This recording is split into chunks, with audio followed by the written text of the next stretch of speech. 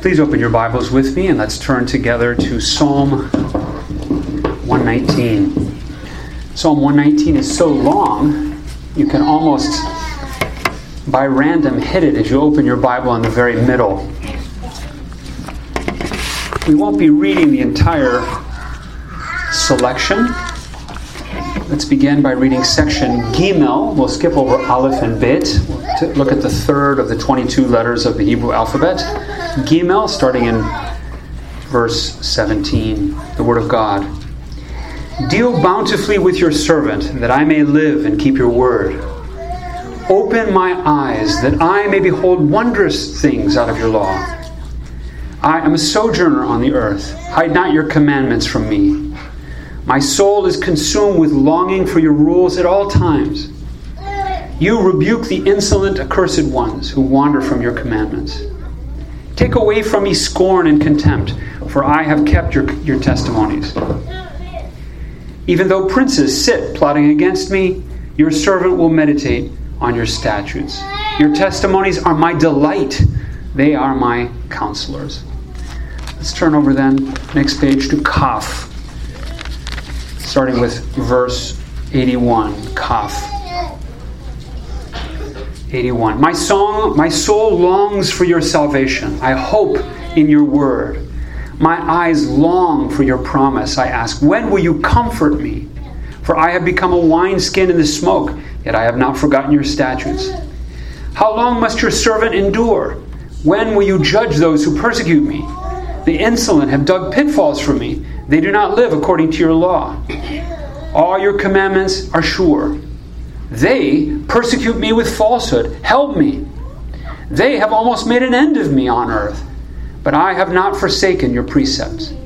In your steadfast love, give me life, that I may keep the testimonies of your mouth. Let's turn finally towards the end to Sheen. Sheen. 161. 161. Seen and Sheen. Princes persecute me without cause, but my heart stands in awe of your words.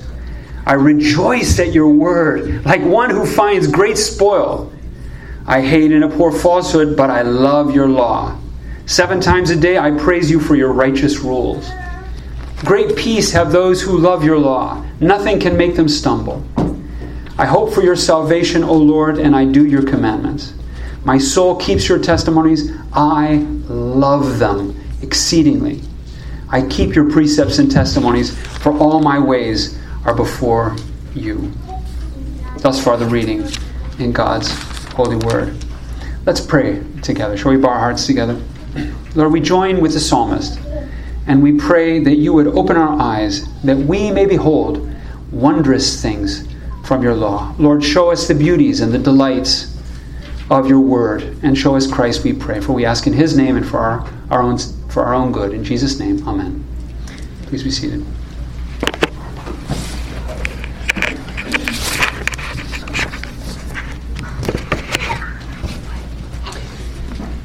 People of God, well loved by our Lord Jesus Christ, the Psalms are a gift to you from the Lord. The Lord Jesus said after his resurrection in Luke chapter 24, he said, "These are my words that I spoke to you while I was still with you, that everything written about me in the law of Moses and the prophets and the Psalms must be fulfilled." The law of Moses, the Torah, the prophets, the Nebi'im, and the Psalms, or the Ketuvim. Those are the 3 sections of what we call the Old Testament, what the Jews call the Tanakh. Torah, Nevi'im, Ketuvim. TNK, Tanakh. That the entire Old Testament points to Christ. That the Psalms point to Christ. Am I too sensitive? Sorry about that. That these Psalms point to Christ, sometimes by direct prophecy. It'll be very clear, just a line to Christ. But more often, the Psalms point to Christ by setting up patterns, setting up expectations that Christ fulfills. these psalms lead us to Jesus. And because of that, it's through these psalms that you can find a meaningful life. That you can find some stability amidst all the craziness of life in this world. That you can find comfort in the midst of the troubles that face you at this point in your life. And this Psalm 119 is an invitation to you. It's an invitation for you to enter in and to experience the same kind of delights and comforts that the psalmist experienced. To experience the life that the psalmist found in connection with God. These are invitations for you, if you'll listen carefully, to find joy. To find deeper life. This psalm is, as all the psalms are, it is a poem. It's very long. And it's the most structured of the psalms, right? Now with us, I dare say, poetry has fallen on hard times. I won't ask if you've read any poems this past week outside of the Bible. Right? But poetry in the ancient world, most of what comes down to us of the great epics from the ancient world, the great stories come down to us in poetry. The Gilgamesh epic, Beowulf in our own Anglo-Saxon culture, right? The Iliad, the Odyssey, the Aeneid, all these are poems. These are poems. In the ancient world, if it was worth remembering, it was worth saying in poetry, right? About almost a half of the Old Testament is poetry. I don't know if you realize that, but the prophets are all poems, basically. Most of them, right? Lots of the Old Testament is poetry. Now you may say, poetry sounds so restrictive. And this poem is very restricted. How is it organized? It's organized by the alphabet, right? Aleph, Bet, Gimel, Dalet, He. Each alphabet, each letter is one section, and all 8 lines in each of those sections is Aleph, Aleph, Aleph, Aleph, Aleph, Bet, Bet, Bet, Bet. It's just a straight out acronym, right? It's an acronym. Very structured. But as you've experienced perhaps in reading certain sonnets, like a love sonnet or even a haiku, you can have structure and express deep feelings, like a garden hose. When you tighten down on it, it squirts farther, right? That's poetry. You clap it down and the emotion comes out very deeply. Lots of feeling in this psalm and in most of the psalms. It also explains the fact that it's all A, B, B, B. It explains why the thoughts of the poet jump around a little bit, right? Because he's kind of looking for the next word that fulfills the pattern, and it doesn't flow in the same kind of. It's not like the epistles of Paul, which are very logical and go from one section to another. There's a lot of jumping around. For example, in 137 and following, it's tzadeh. All those words begin with tzadeh. The word for tzaddik means righteous, or tzedakah means righteousness. Tzadak means to justify. So there's lots of righteous. If you look at that section on tzaddik, what do you see? Righteous, righteous, righteous, righteous, because it's said through the whole thing. No surprise. No surprise. But when you finish with this A through Z, delighting in the Word of God, what's the impression that it gives you? It's like everything has been said on that subject, right? Every stone has been turned over, right? The Word of God has been fully considered, and it is just ravishing. It's beautiful. He's inviting you to experience and to taste the excellence of the Scripture. You'll notice that each of these sections has 8 verses, and I suspect that it's 8 verses because he uses again and again basically 8 words for the same thing. What is he talking about here? He's talking about the Word of God. He's talking about the Tanakh, that is the Old Testament. The Old Testament. Now please understand, we were talking in our Sunday school class about the Old Testament, how many churches throughout the world don't have the Old Testament.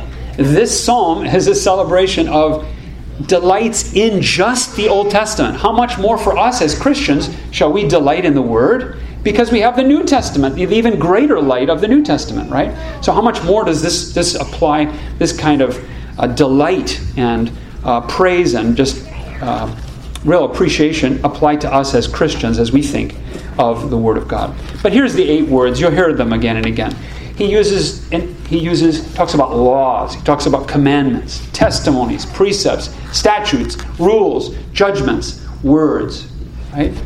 Yes, they have their own meanings, but they're talking about one. There are synonyms in this case. They're talking about one thing, that is the Word of God as we have it in the law of Moses, in the prophets, and in the writings, the rest of the Old Testament. It's like a chest of jewels that the psalmist is opening up and going through. It's a beautiful thing. What I like to do now, as I've organized this, as you can see in your bulletin, I've organized it under 5 headings. It's basically an attempt, like a 5-string instrument, just to pluck a few strings in this wonderful piece of music. We'll pluck some minor chords and some major chords as we look at this. The troubles, the background, if you think about it, there's all kinds of suffering and difficulty that the psalmist is going through. That's the minor chord. The major chord is the benefits that the word of Yahweh has brought to him. So we'll consider. You can look in your bulletins on the 5 categories, and that will generally guide us here. Each of these sections bounce around a little bit, but we're looking for threads that go through this beautiful tapestry. And I encourage you to keep your Bible open. I won't necessarily quote the whole verse, but at least you can see where I'm going, and I'll do a lot of quoting from the text.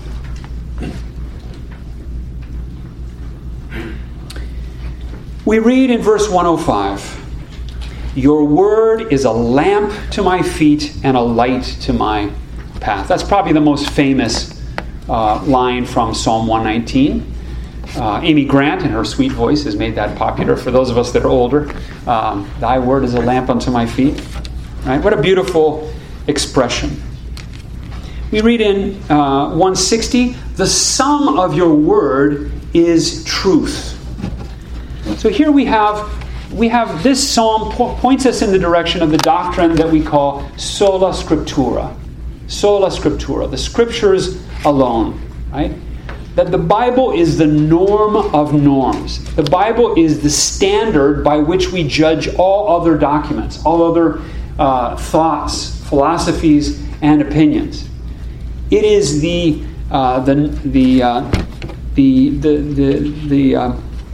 lodestone and the test of what is true. If this teaching is in keeping with the Word of God, then we know it's true. If this teaching is against the Word of God, then we know it is false. This word is the fountain of your wisdom. If you want to be wise in this life, you need to have contact with this word. We read in verse 98, "Your commandment makes me wiser than my enemies, for it is ever with me." Your precepts, 104, "Through your precepts I get understanding, therefore I hate every false word." This word of wisdom that you need is not just for you if you have advanced degrees. This is for you even if you're simple, for all of us, whether we're learned or unlearned. We read in 130 that the unfolding of your word gives light. It imparts understanding to the simple. This is for each of us. The assumption here is that the minor chord is that you and I are ignorant and misled and deceived. We don't want to hear that. Me? Unenlightened? Yes. Well, our hearts go the wrong direction from birth. You only have to see a 2-year-old or a 3-year-old or a 4-year-old. They're going in the wrong direction. They need to be brought back in the right direction. All of us are like that. We love the wrong things. We love the right things too much. We think twisted thoughts, and we pervert whatever it is we're thinking about for our own twisted ends. We need to be reoriented. We need light. We need light for our feet and a lamp for our path. If you have this source of wisdom, you will be wiser than the traditional sources of wisdom, right? Certainly you'll be wiser than university instructors in our secular colleges today. We read in in 99, "I have more understanding than all my teachers, for your testimonies are my meditation. I understand more than the aged, for I keep your precepts." This is where you'll find light and understanding. Do you want to be a wise person? Do you want to be a knowledgeable, well-rounded, understanding person? You need this word. You need the Word of God to be your teacher. And most importantly, this word gives a sense of it gives a sense of wonder and awe. And why is that? We read, as we said in verse 18, "Open my eyes that I may behold wondrous things out of your law." Verse 129, "Your testimonies are wonderful, therefore my soul keeps them." That's not just saying they're good. It means they're literally astounding. They are amazing. They're miraculous. They're wonder-working. Right? This is the same word that we read in Isaiah. "A son is born unto you, a child is given to you, and his name shall be called Wonderful." Wonderful. That's an easy Hebrew word to remember. You know why? It's Pele. I think of Pele, the Brazilian soccer player. He was just amazing, right? And that's what that means. It's just jaw-dropping. Jesus is... The reason that the Psalms are so wonderful is because they point us to Jesus. He is the miracle baby and the miracle man. And so this is the miracle book. This is a magical book. This is a magical book. It has power to transform your whole life. Do you want to be amazed? This is the book that has the message that will amaze you. This is for you. It's an awesome book. We read in 161, "Princes persecute me without cause, but my heart stands in awe of your word." It shows us Jesus Christ, who is indeed awe-inspiring. But not only do we find light for darkness here, we find rescue in our weakness here. If you look at this, consider secondly here, the rescue for our weakness. Many of the lines in this psalm are petitions for life. It's asking for life. Give me life. Look at verse 149. "Hear my voice according to your steadfast love, according to your justice. Give me life." 151. "Plead my cause and redeem me. Give me life." 156. "Great is your mercy, O Lord. Give me life according to your rules." 159. "Give me life according to your steadfast love." There are all kinds of things that are standing against the psalmist. So what is it for you?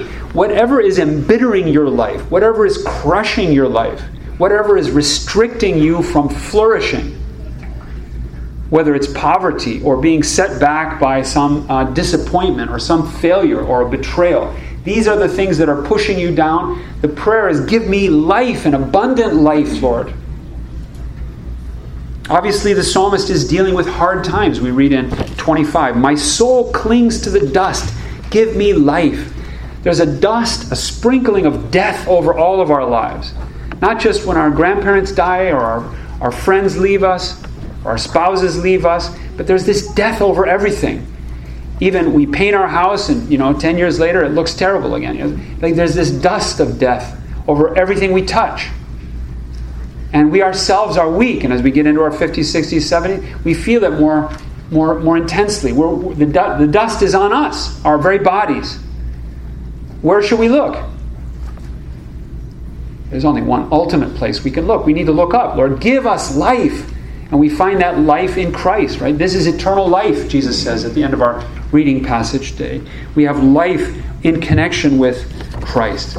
88 tells us here, "In your steadfast love, give me life," right? It's because God in His kindness, in His chesed, in His steadfast love, in His covenant commitment to us, has loved us, and He's given us the Son of His heart. He's given us His own Christ to be our life, right? To do what we couldn't do for Himself. To give us meaning in our lives in the midst of a life that's seemingly meaningless.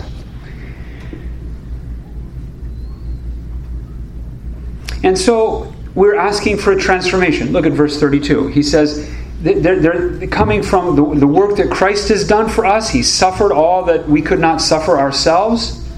He's experienced hell for us so that we would not have to experience hell. And He's won the Father's favor for us. And so now even the difficulties that we experience in this life, now we know that God uses these things as fatherly chastisement, that they're ultimately for our benefit. Wow. God has His higher purposes in my losses and in my sufferings. Right? So we know this and we can respond then. He says in 32, "I will run in the way of your commandment when you enlarge my heart." Right? So he's asking for an inner transformation. Brothers and sisters, how do we respond to the gospel? We say, Lord, change me from the inside out. Work in me. Work in me. We read in 29, put false ways far from me and graciously teach me your law. 28, my soul melts for sorrow. Strengthen me according to your word. Right? He's asking for an inner transformation. So this psalm talks a lot about rescue, about life. What's the most general word that we can use to talk about deliverance? It's the name Jesus, right? What does Jesus is the Greek form of Yeshua, right? What does Yeshua or Yeshua mean? What does that word mean? It means salvation. What does that word mean? It sounds very academic, right? What it means is rescue, help, deliverance, getting you out of a bad situation. That's what salvation means. It takes many different forms, right? We talk about the salvation of the soul from sin, yes. Salvation is this grand, big term, and that's what the psalmist is praying for again and again. 41, let your steadfast love come to me, O Lord, your salvation. Whatever it is, whatever is crushing you under the weight, Lord, save me. Lord, save me. And maybe it is your guilty conscience. Maybe it is an addiction. Maybe pornography has you by the throat and you just can't get rid of it. Lord, save me, free me from this. Have mercy on me. Give me the strength and the discipline. Let me look and deliver me from whatever sin it is that's got me. Whatever addiction it is that's holding me down. Right? 81. My soul longs for your salvation. I hope for your word. I hope in your word. Right? It's this looking for help. Looking to God for help. And we know that that's ultimately through Christ. So we find rescue for our weakness. We see, thirdly, reliability for our vulnerability, if I can use that word in the technical sense. Vulnere is the Latin word for a wound. Our vulnerability is where we get wounded, whatever's weak or how we get hurt in this life, whatever is the setback that we're afraid of. The assumption, of course, is that we're in danger. We are in danger. And we see this again and again in our psalm. Look at 23. He says, even though princes sit plotting against me, your servant will meditate on your statutes. Maybe people are against you. Maybe people are trying to do you harm. They're slandering you. Maybe somebody's trying to put you down at work so that they can get ahead. This is what the psalmist is talking about, right? There's trouble. There's trouble. In verse 87, he says, they have almost made an end of me on the earth, but I have not forsaken your precepts. He's in real trouble. He's almost been killed. Maybe that's happened to you. Maybe you've been abused. Maybe you've been threatened. Maybe your life has been threatened in some way. Look at verse 109. He says, I hold my life in my hand continually. That is, there's just a quick step between him and death. Death is just around the corner for him. Look at 110. The wicked have laid a snare for me. People are after him. They're trying to trip him up. Right?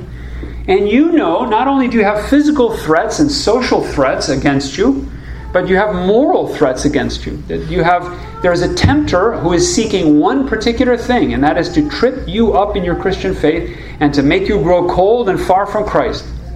And to get you into any sin he can. He wants to distract you from what I'm saying right now. He wants to turn you from Christ, because that is his he wants you to compromise from what is right? He is the tempter who is out there for you. Right? So you need help. You need something to rescue from that. And that's what you find in our Lord Jesus Christ. Right? Look at the sense of dependability that we find in the Lord. Look at 89. He says, Lord, your word is firmly fixed. 86. Your commandments are sure. 151.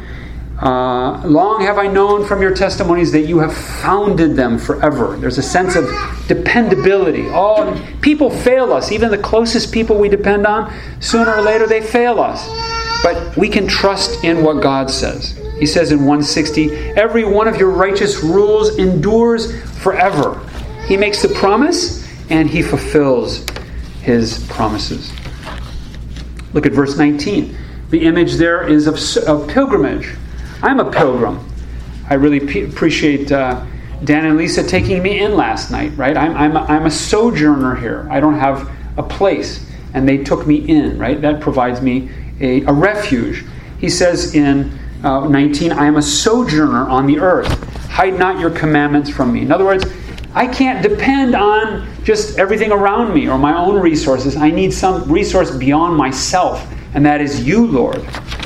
I need you. You're the reliable one in the midst of whatever vulnerability or however you feel vulnerable and open to being hurt. The Lord is your stability. And fourthly, in our fears, He's our hope.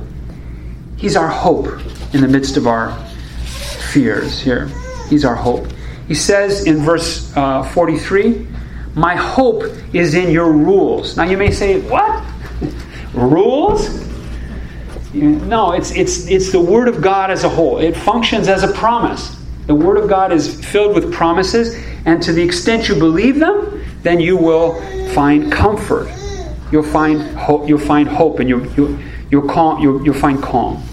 He says in 49, he says, remember your word to your servant, in which you have made me hope. 147, before dawn I rise and cry for help. I hope in your word. Right? When you were a kid, maybe you're tired of doing school, or you're tired of doing your chores, and you want to go out and play, and your mother says, in just a little bit, you can go out and play. She gives you her word. She says, you will go outside here in a short bit. And what do? You kind of go, and you calm down. Why? Because you know your mother well enough. You know that what she says, something she's going to do it, right? So you're going to go, she'll let you have a chance to go out. So if you know God is dependable, then when you hear His promise, then you go, how do you deal with life? You can face the uncertainties and the fears, whatever fear it is that you're facing. And for a lot of us, fear is like it just grabs us by the throat, right? Fear keeps us from living a rich, confident, full life. We're always afraid of this. We're always afraid of that. Well, what about this? Well, what about that? And it constricts us. God doesn't want you to live that way. He wants you to have a full life, a joyous life, and you can have that by faith in Christ. If you look at Christ, you can have faith. What God says, He will do. He said He would send Christ as the Savior. He did send Christ. He said He would raise Christ from the dead, our great enemy. He did raise Christ. He said He will raise you from the dead. Will He raise you from the dead? If you believe it, you'll have hope, you see. If you don't believe it, you won't. You'll be afraid. Believe and receive. And you'll have hope through faith in God's promises to you through Christ. My hope is in your rules. Your rules. I don't have much time and I won't develop it much, but a major theme here is the issue of shame and honor. Shame, shame, shame. He says that again and again and again. Right? Deliver me from shame. This is a shame-honor culture. He wants to avoid the shame and to achieve honor. And he finds that from God. This is something that God gives to him. Keeps him from shame and grants him the only honor. The only way to true honor is through obedience, is through faith in Christ and obedience to His commands. Right? So now you say, oh, is it just simply by an abstract faith? Is that what the psalmist is talking about? No, of course. He's talking about rules and commandments. He's talking about rules and commandments, right? There is a certain way that we live. So we respond in faith through obedience. We obey. We say, yes, Lord, I want to live this new life. I want to do what honors you. Right? That's the full, complete response. But last, let's take a look at this idea that God gives you happiness in your hardship. God is the one who gives you happiness, right? God gives you happiness in your hardship. This brings us to verse 1. Look at verse 1 of our psalm. Blessed are those whose way is blameless, who walk in the law of the Lord. Number 2, blessed are those who keep His testimonies, who seek Him with their whole heart. What else begins with blessed? What other section of Scripture? Whole section. The Psalms, right? The Psalms. Psalm 1. Blessed is the man who walks not this way, but in this way, right? What does our Lord Jesus say when He stands up on the mount? He gives His sermon to the whole crowd. What does He start with? Makarioi, right? Benedictus, right? Blessed. Right? Beati, the Beatitudes, right? What is this? This is happy. This is happy. How can you be happy? This is the great question, right? To be happy. You remember the story of Solon, who was the Athenian philosopher at the court of Croesus? Croesus had everything, super rich, had a huge army, had all this whole territory, had everything he could possibly want. And he asked Croesus, the great philosopher, who is the happiest man in the world, Croesus? Of course, what was he expecting? You are, O king. And he mentions a certain individual that had a certain type of life and then died in battle, right? With honor, etc. He is the happiest. Who is the second happiest? Well, it must be me, Croesus. And then he mentioned another fellow who lived according to the Greek virtues, how they thought about a Greek virtues, and then a glorious death, right? Don't judge. You can't judge until you see the whole, through the whole, right? But that's the question. You can have it all, but what's a really happy life? If your happiness is dependent on your 401k, then what's happened in the last 6 months or so? You have problems, right? You got a problem. So, if your happiness is dependent on that one individual that you've idolized, even if it's a spouse or a child, parents often idolize their children, right? My happiness is dependent on this child having a certain type of life and success. I can't be happy if they don't have that success. Oh, that's an idolatry.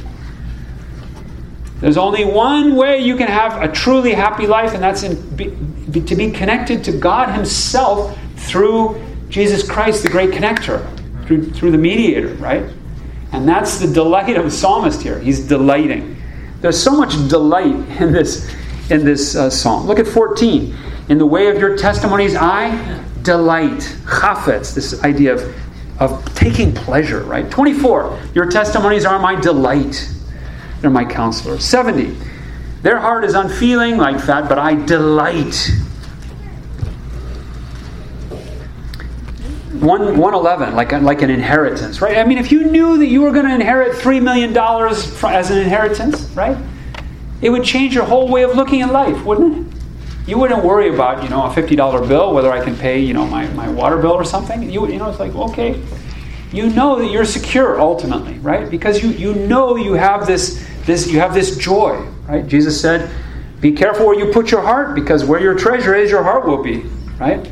So where is the psalmist's treasure? Look at 111. Your testimonies are my heritage, my inheritance forever. They are the joy of my heart. Right? He's delighting in it. Have you read The Count of Monte Cristo? What a great book, right? Great book. So this Edmond Dante, he goes down as far as you can go down. He has a happy life, and then down into the pit of misery, into unjustly in prison for so many years, right? And then suddenly he escapes from prison and he finds the treasure. The transforming treasure. To find the treasure completely transforms his life. And then the story goes on, and I won't get into that here. But the point is, where there's a transforming treasure, and you have it in the Word. Because the Word shows you Christ, who is the pearl of great price. Christ, who is the treasure in a field. Right? He's worth selling everything for. He's worth leaving your parents for. He's worth leaving your society for if they persecute you and run you off. Because He is the treasure box that's filled with more than 1,000 pieces of silver and gold. My brother loves those treasure shows, right? Finding silver, whatever. I think he's kind of... right? But but see, that's Christ. That's Christ. To have Christ is to have it all. Transforming. To miss Christ is to miss it all. You may get this, that, and the other. Whatever you're looking for, you will get it. But will it make you happy? That's the question. Did it make Croesus happy? Croesus had a sad end. He finally realized it. That he wasn't happy, even though he had everything. He lost it all. Right? But will you be happy? There's only one way, right? It's the Lord Himself. Look at verse 69. It is He Himself that alone can fill our hearts. Our hearts are restless until they rest in You, as Augustine said, right? 68. You are good. You are good. That's who God is. He is goodness itself. You do good. Same word, right? It's in this Tav section where Tet section where the idea of good, the Hebrew word is good. Teach me Your statutes, right? Look at 65, same basic verb there. You have dealt well. You've done good to Your servant, Lord, because You are good. It is He Himself. It is He Himself. Brothers and sisters, these are the delights that we find in Scripture. We find light for our darkness. We find rescue for our weakness. We find reliability and stability in the face of our vulnerability. We find hope for our fears. We find happiness in the middle of whatever hardship you have to deal with. Brothers and sisters, there's so much in this psalm. Please go tonight, this afternoon, later this week. Please go back, read through Psalm 119. It's beautiful, it's rich. There's so much more for you here. But then how do we respond? Very briefly, how do we respond? If this is what God has done for us in Christ, if He's given us all this by giving us His heart of hearts, He's given us this heart transplant by giving us Christ, how should we then respond? To love Him who is lovely, right? To respond in kind to Him. To love Him, right? He says in 47, we delight and then we love. Listen to how they go together. I find my delight in Your commandments, which I love. 48. I will lift up my hands toward Your commandments, which I love. Right? Which I love. Brothers and sisters, this is God's gift to you. God has given you His Word in human language. We've been talking about Wycliffe Bible translators, how Wycliffe is seeking to overcome cultural and language barriers to bring the Word of God to other groups that don't have it. That's what God has done for you in Christ. He's come down. He is the Word. He's understandable. And God has brought you His Word in English so that you can hear it, that you can believe it, and then you can find peace of conscience, joy in the Holy Spirit, increase of grace. And God's grace throughout this life, and on the last day when you face that grim reaper, you can have confidence and you can say, death, where is your sting? Thanks be to God. You have victory through our Lord Jesus Christ. He offers you all this by grace. This is the gospel. This is the gospel. Christ for you. This is what we're celebrating now. As you taste Christ for you, as you drink Christ for you, this is the gospel. It's not you. It's He who's given it to you. And then what should your response be? Of course, love Him. As He's loved you, it's only appropriate if someone loves you. And someone's so beautiful and so wonderful. To love, your heart goes out to them. Right? Isn't that an appropriate response? Amen. Let's pray.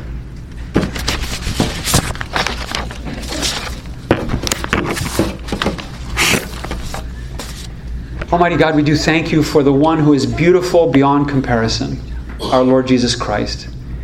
And we thank You that You've given us, You spoke to the prophets in many ways and in many times. But we thank You that in these last days You've spoken to us in Your Son, who is Your very image, and through whom You created the world, who holds all things together by His powerful word. Lord, open the eyes of our understanding that we may see Christ, that we may embrace Christ, rejoice in Christ, and love Christ. Thank You for the gospel in visible, tangible, tasteable form. Oh, grant us Your grace now, even through our ears, now through our mouths, and through our sense of smell, we pray. For we ask in Jesus' name, with the forgiveness of our sins. Amen.